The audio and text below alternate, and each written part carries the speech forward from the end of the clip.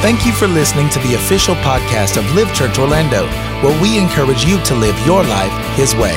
For more information about Live Church and other resources, please visit livechurchorlando.com. We're talking about get on up.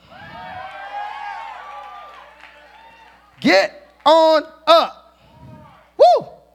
So y'all know here at Live 2018, this is the year to come up, right? I said this is the year to come up, right? Okay, I see some people that's already been coming up. I like it. Get on up, no condemnation. Woo! This is important.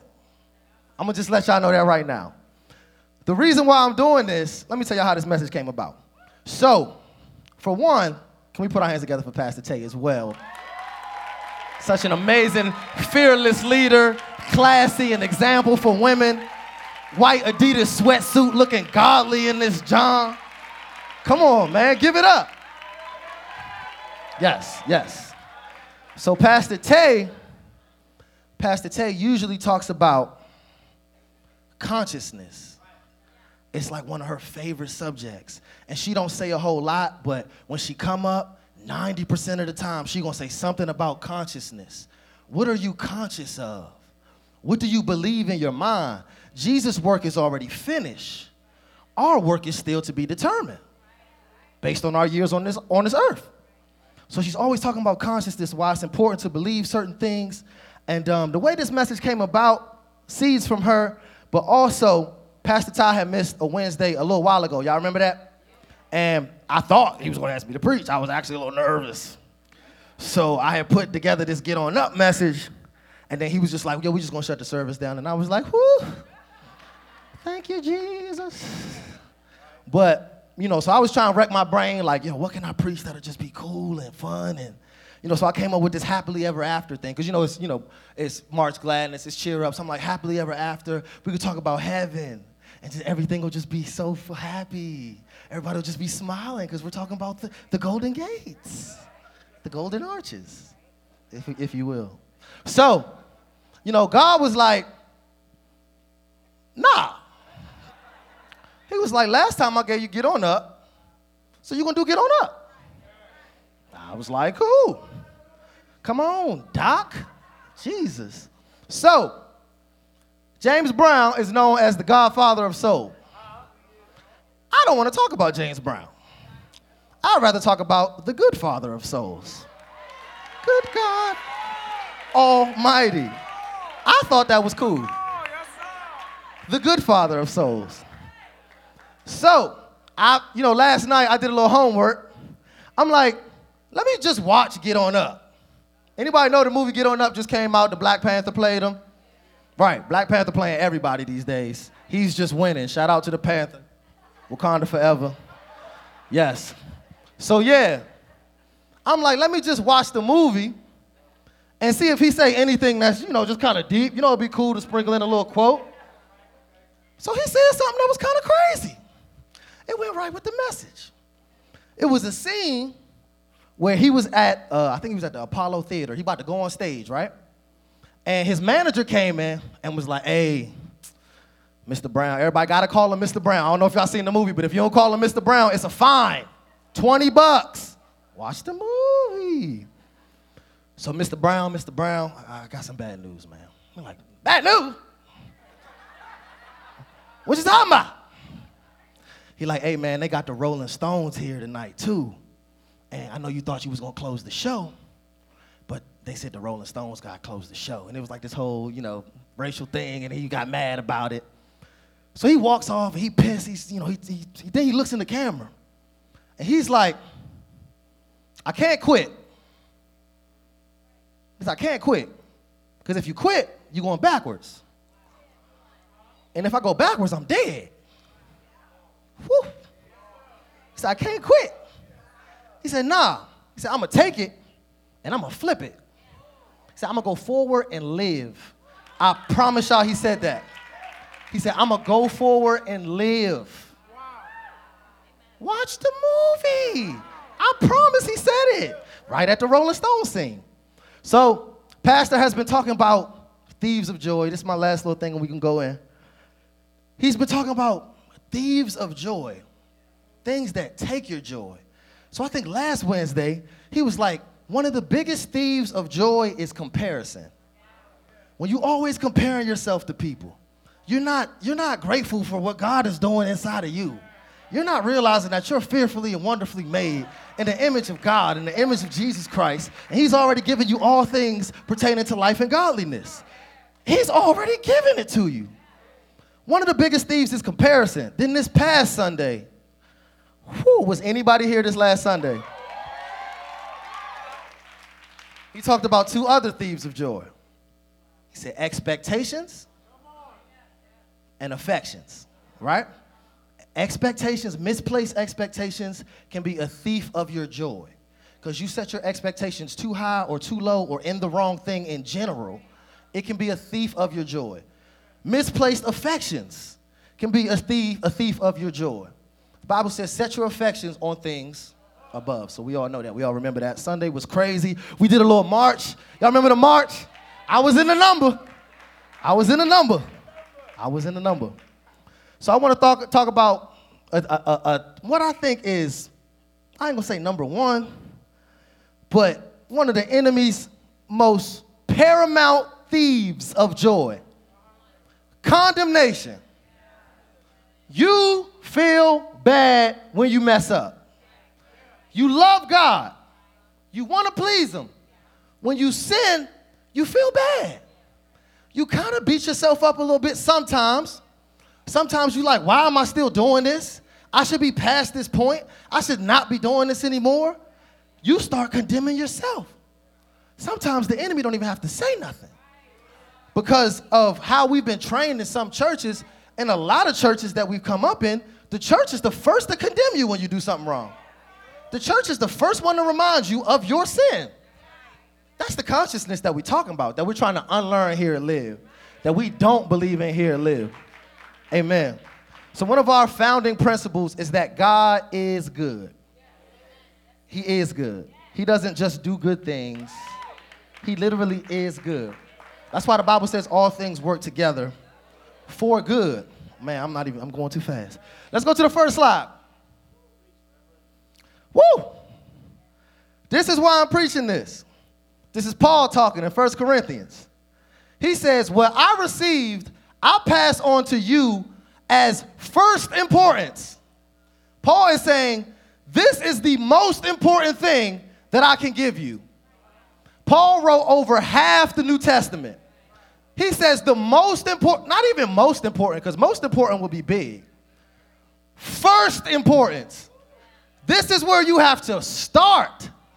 Of first importance. According to the scriptures, Jesus died for our sins, he was buried, and he was raised on the third day. It's the most important thing. Is anybody grateful for that? See, I'm the type of person, if I see something like that, I might just scream out. I want y'all to do stuff like that because it's going to encourage me. Okay? All right, cool. Next slide. Let's keep it moving. This is of first importance. Somebody say Jehovah Sikkenu. Woo! Okay, so I got to give y'all a little heads up. A lot of this stuff from the Get On Up message, I sprinkle into our Live youth meetings. Like I'll take a scripture here, and sprinkle it in. So this is a lot of stuff that our Livites been hearing already.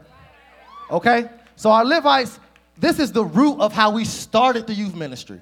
With this belief, the Lord is my righteousness. This is a lot. Okay, righteousness means right standing.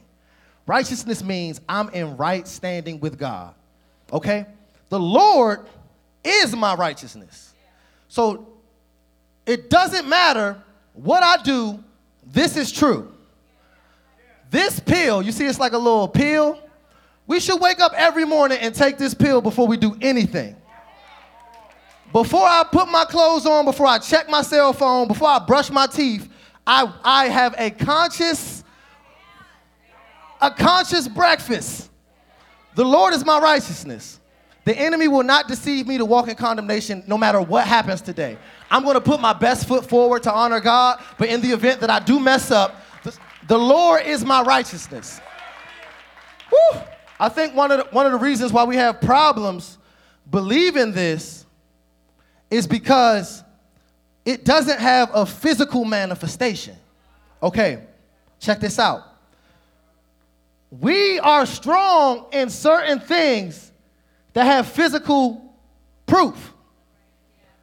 Jehovah Jireh, the Lord is my provider. So when we don't got no money or our finances is dropped below where we're comfortable, we stand on Jehovah Jireh, and we stand on that thing. I mean, Jehovah Jireh, the Lord is my provider, and we stand on it until we see money.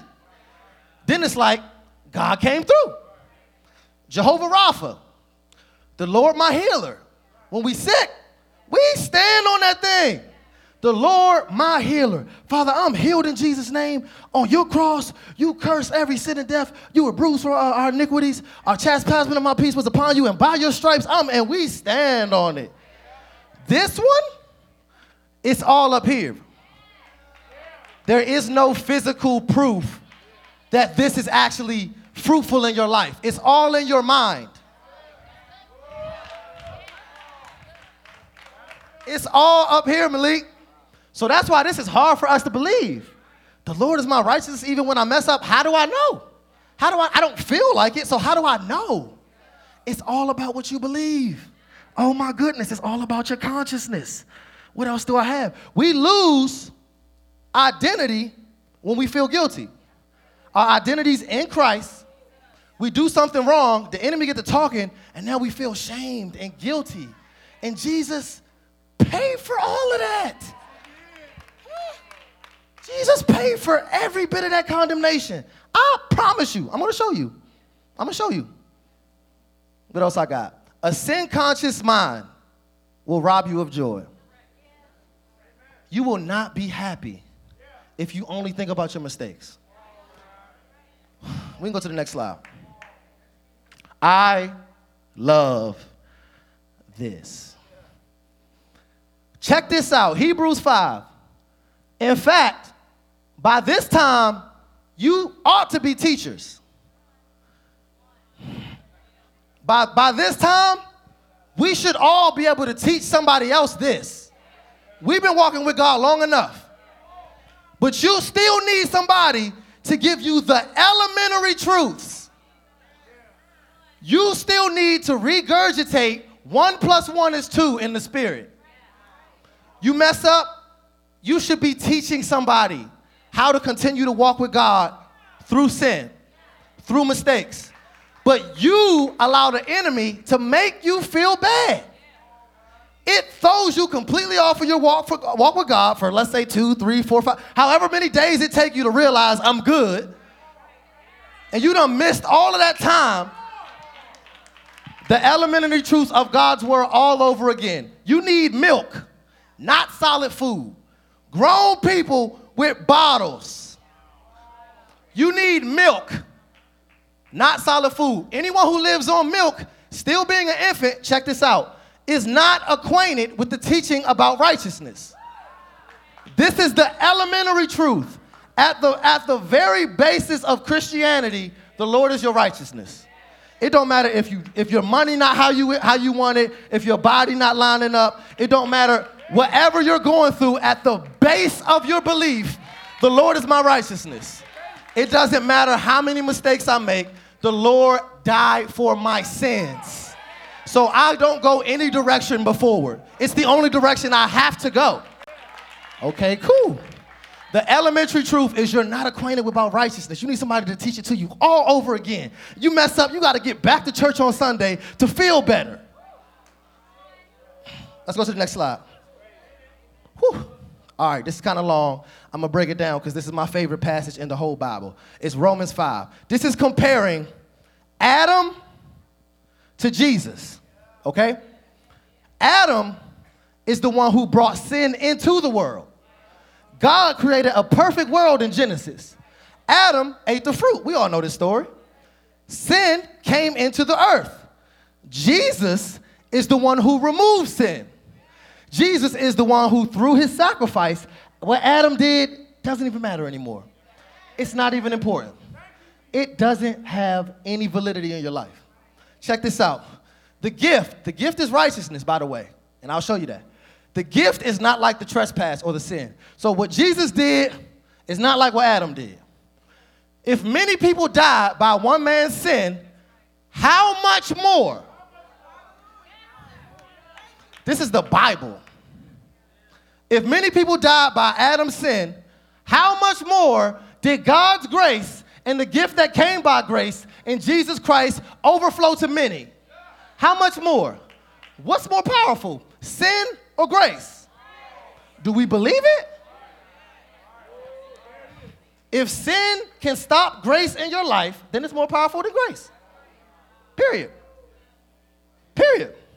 Let's keep going. Boom. No. Nor can the gift of God be compared with the result of man's sin. Not only is what Jesus did better, it says it can't even be compared. You can't even compare sin to grace. It can't even be compared. What are you tripping on? Jesus died on the cross 2,000 years ago. What are we even talking about, Tim? What are we talking about? The judgment followed one sin and brought condemnation, but the gift followed many trespasses. If by the trespass of one man death reigned, once again, how much more will those who receive God's abundant provision of grace and the gift of righteousness? There it goes again. Righteousness is a gift. You don't have to do nothing to earn it but believe. That's so easy, D'Angelo. Yo, God is so good that he made this gift accessible by just believing in your mind. You don't have to do anything. Oh my God, do y'all understand how good that is? Y'all tripping, man. I feel it. Okay. Consequently, just as one trespass resulted in condemnation for all people, by one righteous act we're all justified. Just as through the disobedience of one man, Adam, we're all born sinners. One man messed up, we're all born sinners. But through the obedience of one man, we're all made righteous. I had to break that down because that's important. It's important. Next slide, please. Oh my God, this is so crazy right here. I just added this at the last minute. Whew. The first mention of shame in the Bible. Remember we talked about the law of first mentions. I'm going to say it again for anybody who wasn't here. Anytime you see a word in the Bible, the first time you see it, it can be interpreted that way every time you see it. So the first time we see shame is in Genesis 2. Adam and his wife were both naked and they felt no shame. The first time we see shame, there is no shame.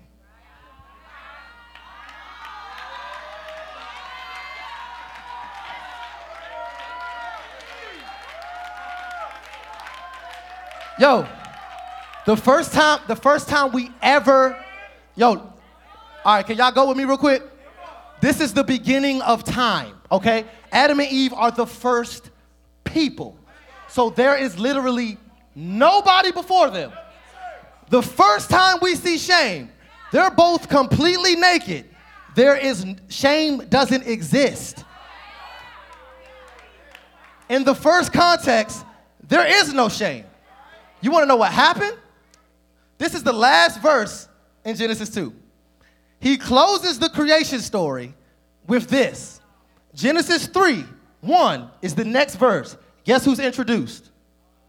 The serpent. Right after there's no shame comes the serpent. Verse 6, they both eat the fruit. The Bible says their eyes were open and they were ashamed. Immediately after sin is shame. That's his only vice against you. If you don't feel shame, he literally can't touch you. The Bible says they were naked, they hid themselves and were ashamed. They heard God coming in the cool of the day and they hid. They were ashamed because they messed up. But you know what God said? Where y'all at? God was like, where y'all at? I'm not tripping. Where y'all at? Are y'all with me? Are y'all with me? Okay, cool. Next slide. That's good. Okay, cool. Oh my gosh. These slides get better and better. Okay, so look. This is a verbatim, a slide from our youth meeting. Anybody remember this? Levites. Okay, so right here, we have the old covenant and the new covenant. Whew. I know y'all can't read it, so I'm gonna read it. Oh my gosh. I have to take a lap, Tim. Okay, the old covenant was given on Mount Sinai. The old covenant is the 10 Commandments. Everybody know the 10 Commandments.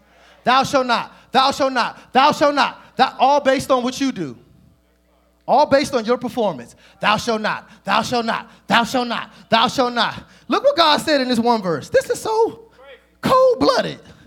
He says, if you do this sin, I am going to remember it to the 3rd and 4th generations. This is how cold God was back in the day. If you don't know how cold God was, read the Old Testament before Jesus. Read anything before Jesus. He was so cold. You do this to your kids. They're going to be cursed. This is God. Okay? Thou shalt not, thou shalt not, thou shalt not. The new covenant. Let me read. Can I read this for y'all? If there was nothing wrong with the first covenant, no place will be made for another one. If there was nothing wrong with this thou shalt not, thou shalt not, thou shalt not, I wouldn't even be writing these words. That's basically what he's saying. Boom. The days are coming when I will make a new covenant with my people. And with the people of Judah. It will not be like the old covenant. It will not be like the old covenant. The new covenant is this. I will. It's, look, you can't see it. It's I will, I will, I will, I will, I will. All the way down. From thou shalt not, thou shalt not, thou shalt not, to I will, I will, I will, I will, I will. Yo, this is the truth. If you ever believe anything other than this, you are tripping, okay? I'm going to tell you straight up. You're tripping. Check this out specifically. Okay, on the old covenant, he gave it on 2 stone tablets. The 10 Commandments, this Bible says God wrote it himself on 2 stone tablets, 2 physical tablets, because it was based on your physical performance. It was based on what you did, so you can physically hold it and physically see it. Check out this. In the new covenant, I will put my laws in their minds and in their hearts. Ooh. Under the new covenant, I'm going to deal with you directly. So your law is not my law. It's not Pastor Tay's law. It's not Caleb's law. I'm not holding y'all to one standard because y'all not all the same. So I'm going to personally put your law for you in your heart, in your mind, and you obey that. It don't matter what nobody else do. You got a relationship with me, so just do what I say. Forget the old covenant. I gave this example. Back in the day, we talking about like 200, 300, 400, 500 years ago. I'm not good at history. That wasn't my thing. Back in the day, it was illegal. I'm African American. Did y'all know that? Okay. Back in the day, it was illegal for African Americans to read. If they caught you with a book, it was problems. Okay? So today, when I want to read a book, I'm not looking over my shoulder because the old law is.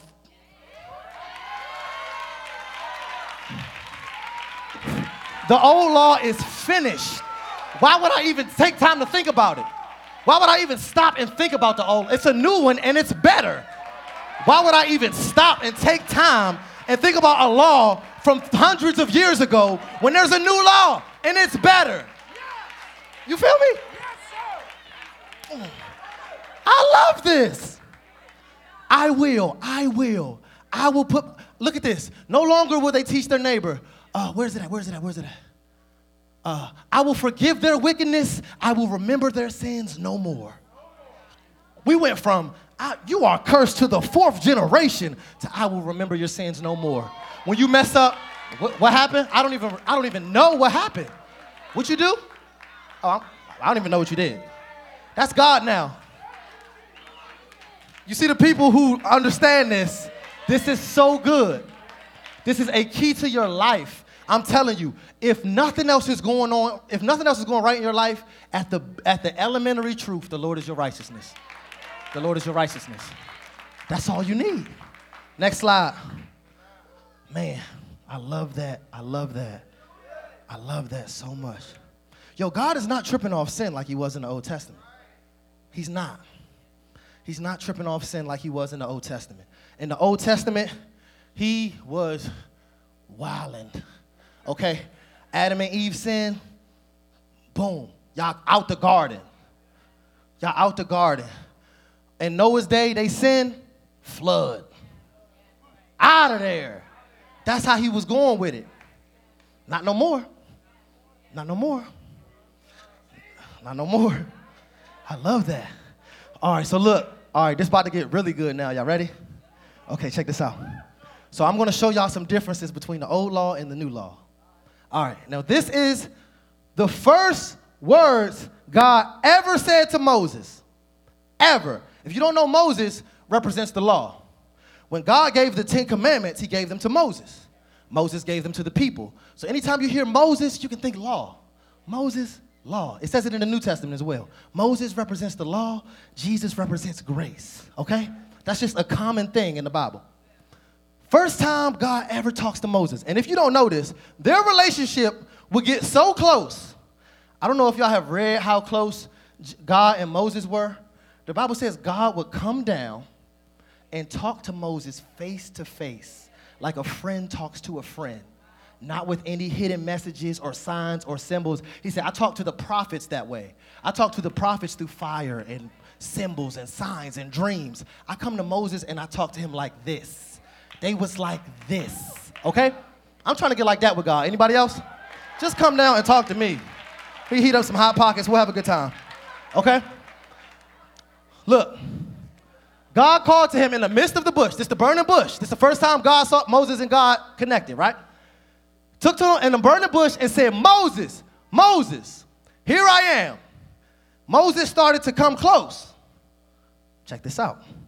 Moses started to come close in relationship. Moses, here I am. Oh, he starts coming close. Do not draw near. Woo. Do not come close to me. Back up. Take your sandals off. This is a holy ground. Okay, I wanted to do this whole thing where I did the difference between righteousness and holiness, but I don't got time. But what it basically means, God is so holy. It's like the sun. If you get too close to the sun, you die. Y'all heard Pastor talk about the Ark of the Covenant. And that represents God's presence. That's later on, but he built this thing called the ark, and it represented God's presence. His presence would manifest over this ark. Remember, Pastor told the story of how one of the Israelites touched it and died. A little bit after this, when God gave the 10 Commandments, he said, don't let any of the Israelites touch the mountain that I'm talking to you on. He said, if an animal touches this mountain, it's going to die. That's what holiness meant back then. He said, this space is so holy, I'm like the sun. If you come close, you're going to die. Do not draw near. Take off your sandals. You about to die. Let's go to the next slide. That's the Old Testament. That's Exodus. Look at the New Testament. Brothers and sisters, since we have confidence to enter the most holy place, woo! We can enter the most holy place with confidence. With confidence, bro. By the blood of Jesus. By what? By what? By the blood of Jesus. Now we can enter the most holy place with confidence. With Cheetos still on our fingers, we can just enter in our drawers in the morning. We can just get in the Holy of Holies. I'm not joking. I've done that. By a new and living way, he's opened the curtain for us. Y'all remember when Jesus died on the cross, it says the veil was rent. The veil was torn. The curtain is now open. The curtain is now open to the Holy of Holies. Since we have a great priest over the house, let us come close I want a relationship with you now. Jesus has died. He's torn the curtain. Come close to me. I want a relationship with you now.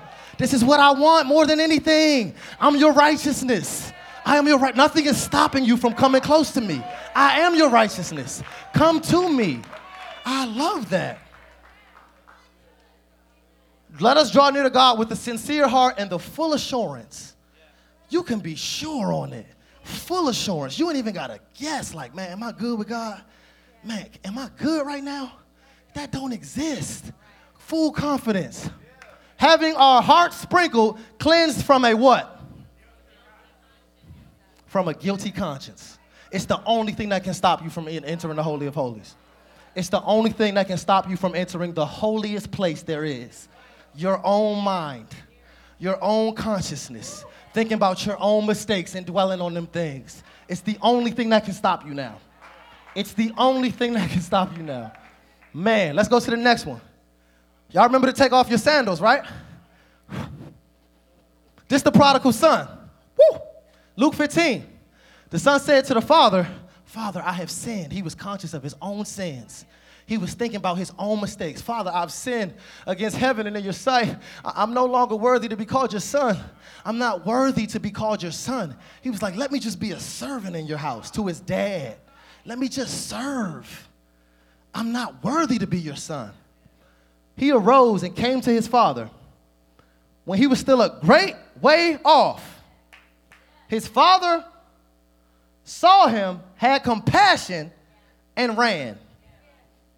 This is a picture of God and us. This is grace. Under Moses, do not draw near. Under grace, I'm running to you. I'm coming to you. A great way off. That means you ain't nowhere near finished. You still making a lot of mistakes. You are a great way off. I'm running to you. I'm coming. The father saw him. He had compassion. He ran. He jumped on his neck and he kissed him like a father would do. The good father of souls. Good God Almighty. Get on up. Somebody say, get on up.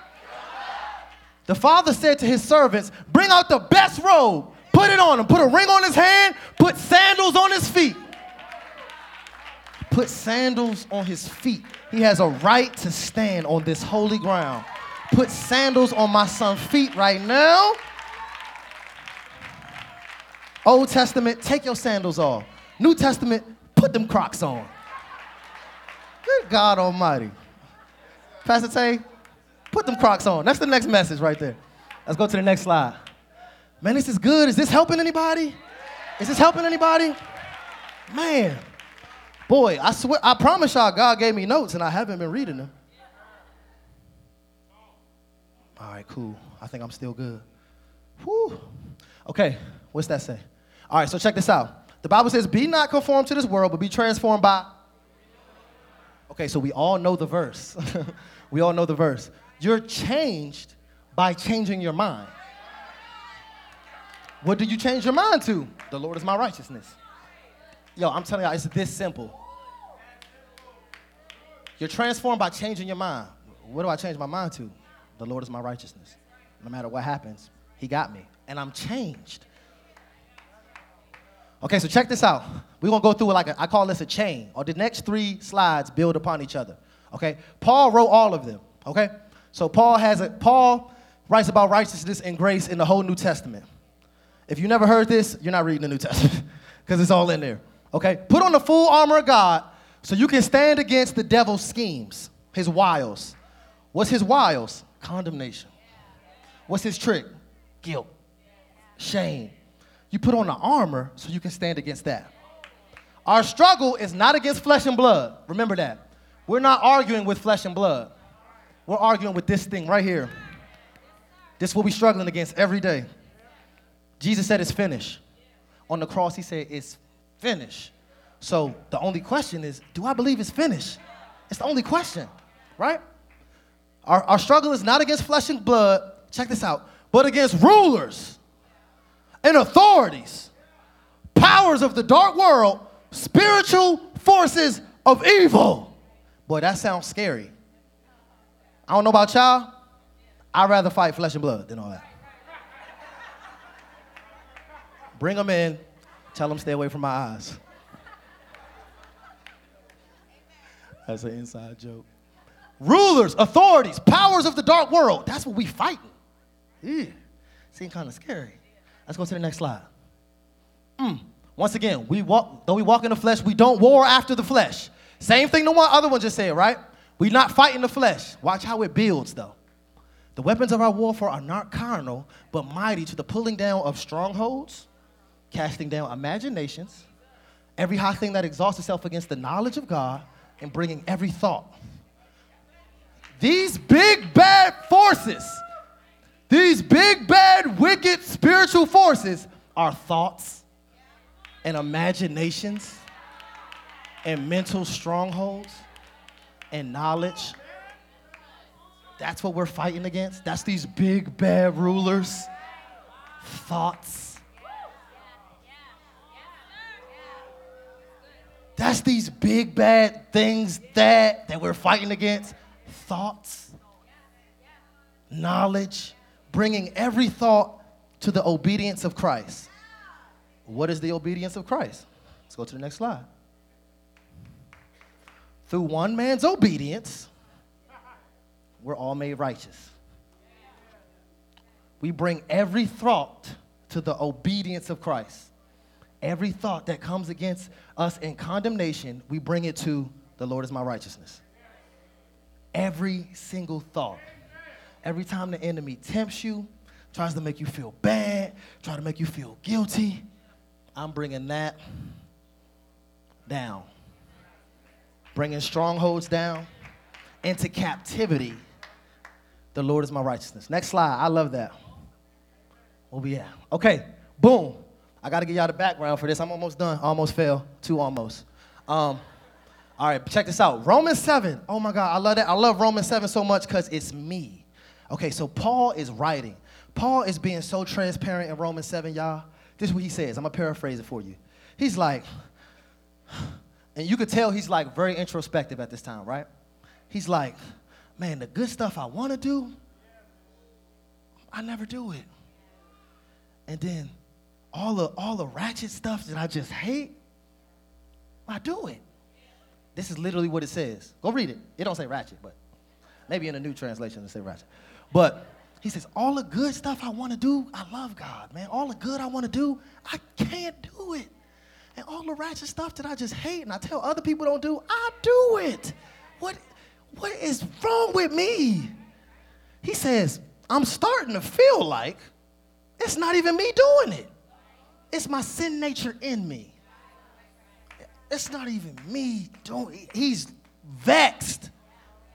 Oh, wretched man that I am. That's what a ratchet dude. He said, I find this law at work.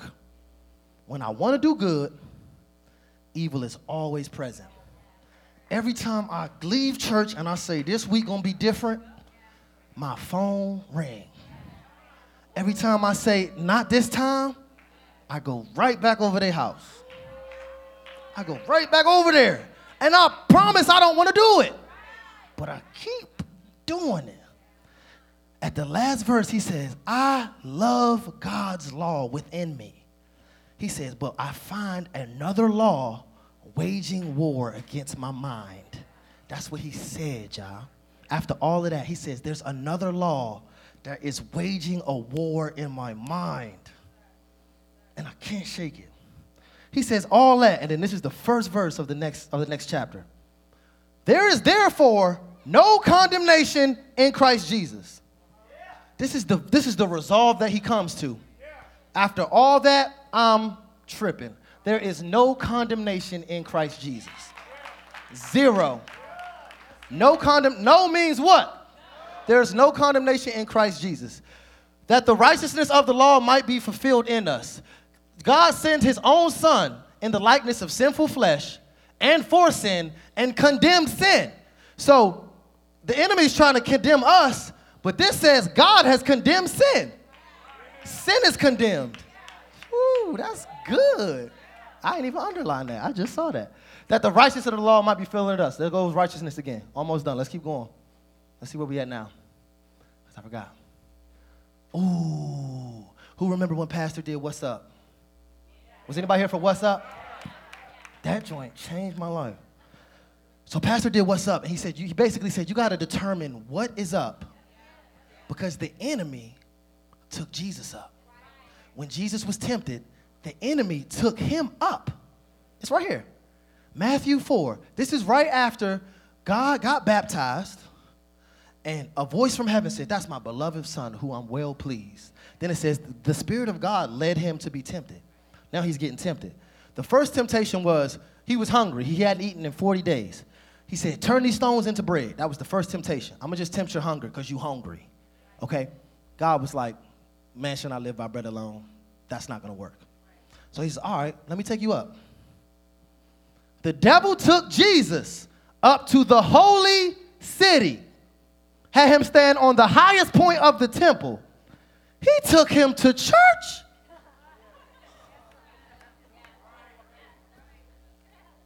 He took Jesus to church. The second one says that he took him to a high mountain and showed him the kingdoms of the world. So we got two different things. He took him high in church and high in the world. High in grace, high in sin. High in grace, high in sin.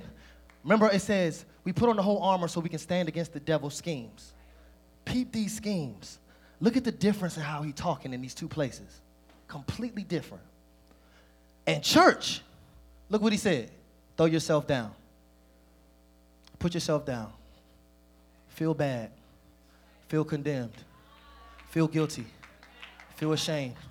Throw yourself down. Feel bad. This word ain't working. You did something crazy last night.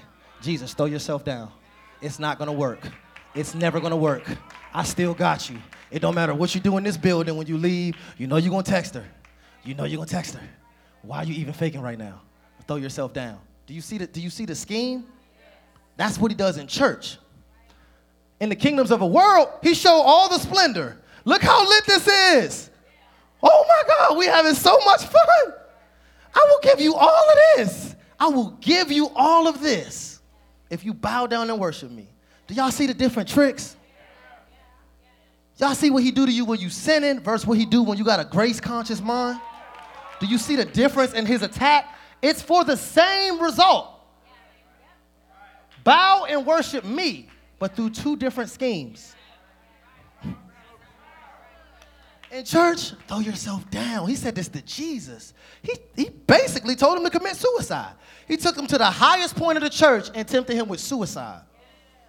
Throw yourself down. The angels will catch you. The angels will catch you. God ain't going to let you fall. What? What are we talking about? It makes no sense. Let's go to the next slide. Okay, this is my first closing. It's my first one. I'm going to follow protocol, so I have 3. Pastor, I'm not going to go against the protocol of the house. I'm going to hold you down. In my first closing, Pastor says this a lot, sin and weight. Y'all remember this? It's not just sin, but it's also weight.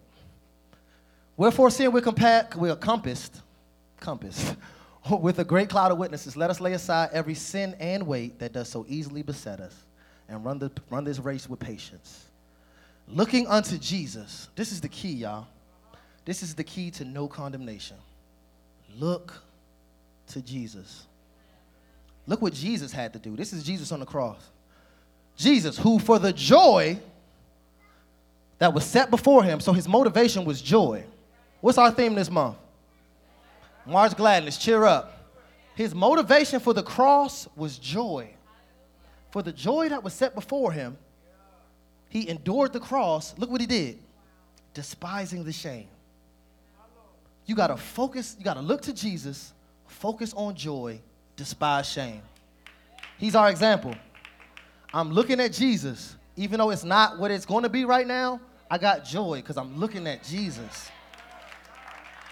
Jesus himself, listen to me, Jesus himself had to despise the shame. Himself. Jesus became sin. He didn't just take our sins, he became sin. All the sins of the entire world, past, present, and future. Can you imagine how much shame came with that? We saw in Genesis, immediately after sin is what? Shame. He despised all of that. He had to do it. Despising the shame and sat down. Consider him. When you feel like you're about to fall, consider him. Consider him who endured such contradiction. Look at the last part. You have not yet resisted unto blood. I don't care how bad you think it is, you have not yet resisted unto blood to serve Jesus. This is what the Bible says. When you feel weak, consider Jesus. He died. You're not dying. You haven't yet resisted unto blood. You're not fighting the enemy unto blood because we don't wrestle against flesh and blood. So it's all in your mind. Next slide. Skip that, please. Please. Please. Yes, sir. Okay. Second closing. Jesus literally said, get up to so many people. Like, I'm talking about literally. To Joshua. Joshua and the Israelites lost the battle. Joshua was on the ground crying like, God, why you let us lose? Why you let us lose? We your people. He said, get up. Stop crying. It's in the Bible. Jairus' daughter. Jairus' daughter was sick.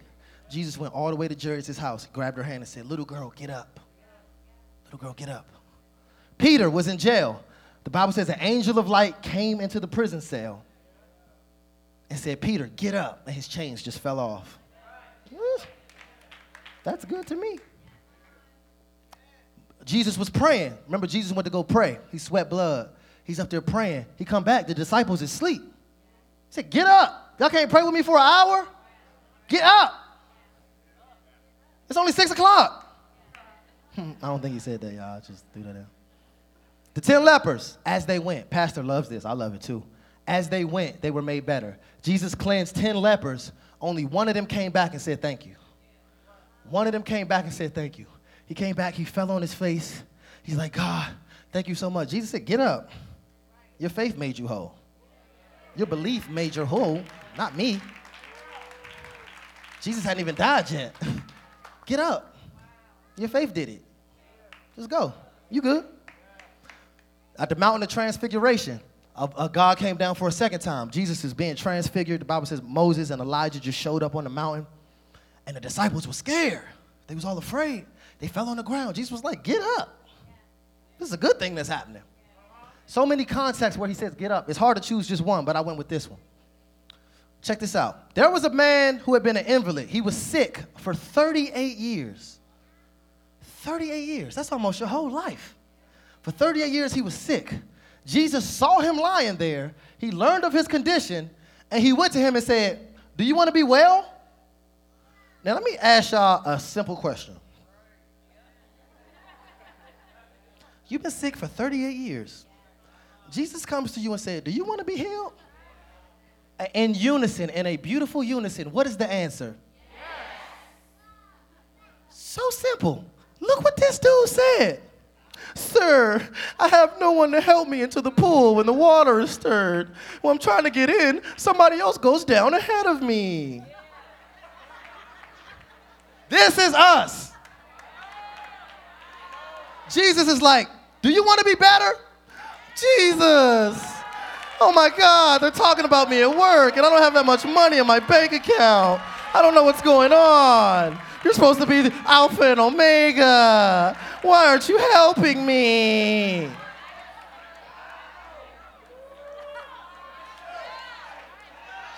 Oh no. Jesus. That's not just y'all, that's me too. Do you want to be well, Christian? Jesus, I'm not where I want to be in life. I should be so much further. Every time I try to do good, somebody goes ahead of me and they get it. So whack. What did Jesus say to him? Get up. Somebody say, get on up. Get up. Pick up your bed and walk.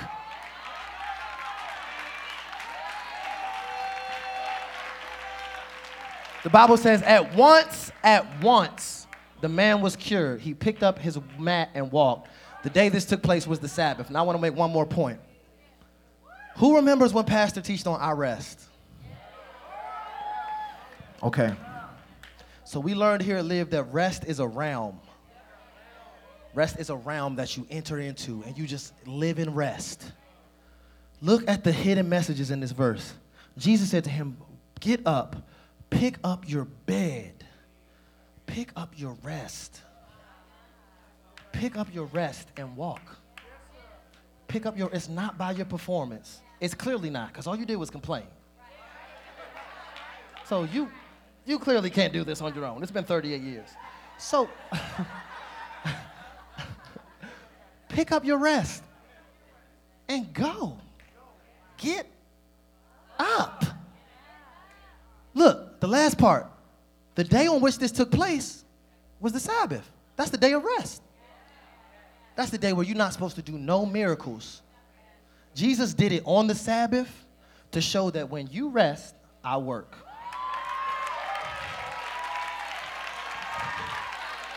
When you stop complaining and just live in this rest realm, at once you're cured. At once. Go to the next slide real quick. Check this out. Check this out. Noah found grace in the eyes of the Lord. I looked up Noah. You know what it means? Literally. You know what it means? Rest. His name in Hebrew means rest. It literally says, rest found grace.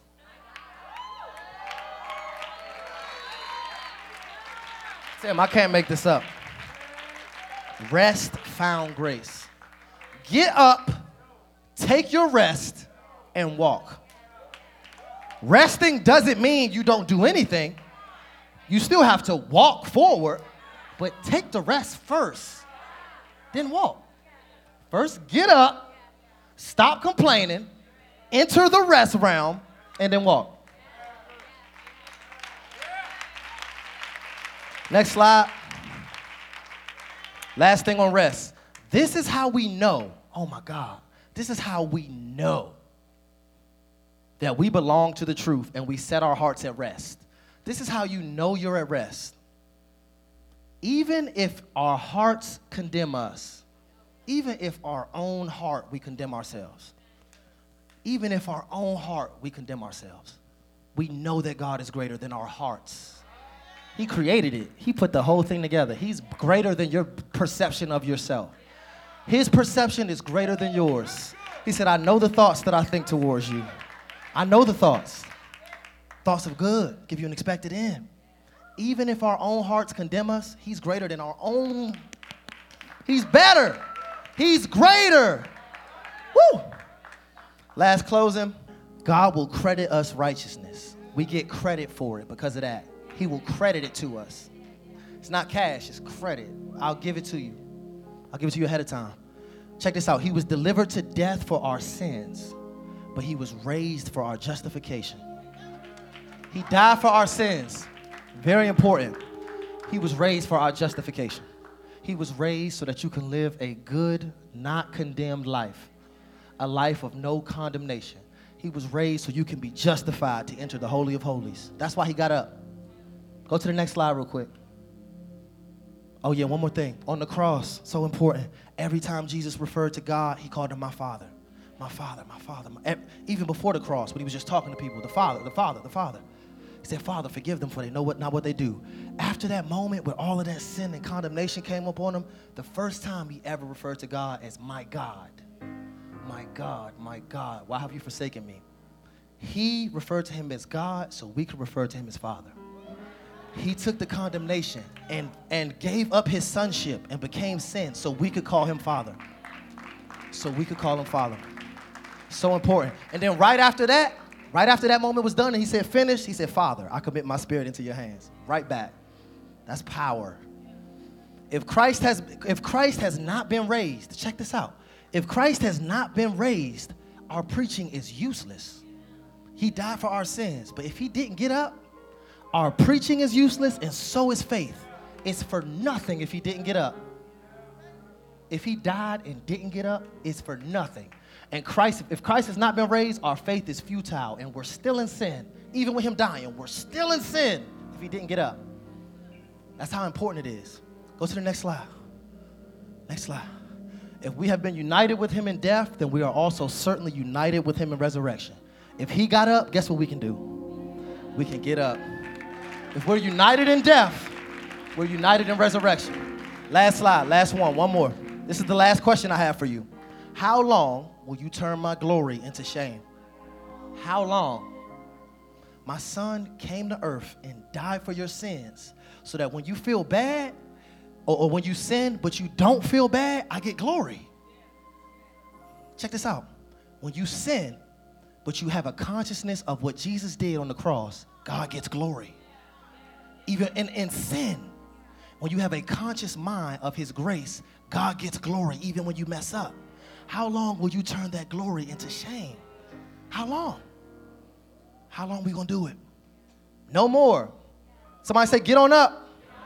It's the last thing I'm gonna say, and then we out of here. Whenever you take a close look at Jesus, you see perfection. Whenever you take a close look at Jesus, you see goodness. Paul, let me start with Peter. Peter said he committed no sins, and in his mouth was found no guile or no ratchetness. He committed no sins, and his mouth was found no guile. The reason Peter said that is because Peter was a man of action. Peter cut off ears, he denied Jesus, and he cursed. So that was his perspective. He committed no sin, he spoke no guile. John said in him was no sin, because John identifies with love. John calls himself the disciple who Jesus loved. So his personal relationship says in him was no sin. Paul is a writer. He's a man of intellect. So Paul said he knew no sin. He knew no sin. He became sin that we might be the righteousness. It don't even stop with them. Pontius Pilate, when he looked at Jesus, he put him on trial. He looked at him. He came back to the people and said, I find no fault with this man. He's good. His wife, Pontius Pilate's wife, said, have nothing to do with this righteous man. Whoever looks at him sees good. Have nothing to do with this righteous man. The centurion at the cross said, surely this is the Son of God. When you look at him, you see good. He's only good. The centurion said, surely this is the Son of God. Judas, the one who betrayed him, took back the silver, 30 pieces of silver, took it back to the Pharisees and said, surely I have betrayed innocent blood. This man ain't do nothing. Even the thief on the cross told the other thief, watch your mouth. Don't you see this man has done nothing amiss? No matter who, you look at Jesus, you only see good. Looking unto Jesus, who for the joy that was set before him endured the cross, despising the shame. Despising the shame. Live, if there's nothing else you leave with tonight, every morning, please take that pill. We all need to be of one mind. Let this mind be in you that was also in Christ. Ezekiel 37 says we're going to be an exceedingly great army. The dry bones come together in us, not Pastor Tay, not Pastor Ty. We're going to make up an exceedingly great army. The only way we can do that is being in one mind. Every morning, wake up and take that pill. The Lord is my righteousness. The Lord is my righteousness. Enemy, you don't have a foothold in my mind today. You don't have a foothold in my mind. And I don't even know what I'm going to do today, but I know at the end of the day, the Lord is my righteousness. I know I ain't going to feel guilty about nothing. I'm going to walk boldly with confidence. I trust in my God. Tim, if you could just sing this song for me, bro. I feel it right now. Lyrics that are very important to me. The song Holy Spirit. The lyrics say, let us become more aware of your presence. Let us experience the glory of your goodness. Is that it? Check this out. Let us become more aware. Too often, we're asking God for things that he's already given us. He's already given us all things pertaining to life and godliness. He's given it to us. Let us become more aware of what you've already given. We're asking for too much. Jesus was talking to one of his disciples. He said, I'm not going to be here that much longer. I'm leaving, but you know the way. The disciples said, how do I know the way? We don't ever know what you're doing.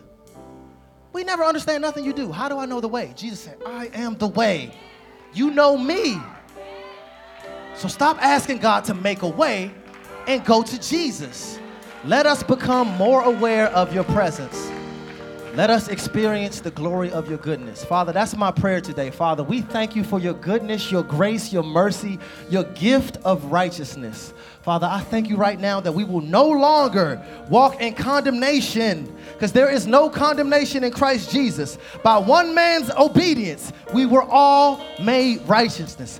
We were all made righteous. Father, I ask you to just open up the windows of heaven and show us your rest realm.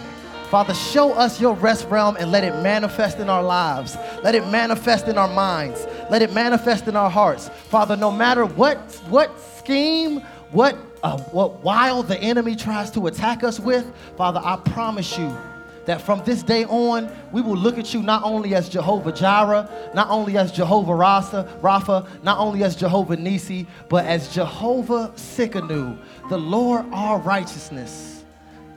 Thank you, Jesus, for your grace and your mercy. By one man's obedience, we're all made righteous in Jesus' name. Make some noise if you believe that. Come on, Live Church. Make some noise if you believe that. Make some noise for Jesus. Now, what you just did, double that for Jesus. Double what you just did for Jesus. Hallelujah, God, we praise your name. We give you glory and honor, Father. Thanks for listening to today's message. We pray you were blessed by God's word. If you would like to partner with us so that we can continue sharing the gospel around the world, please visit livechurchorlando.com.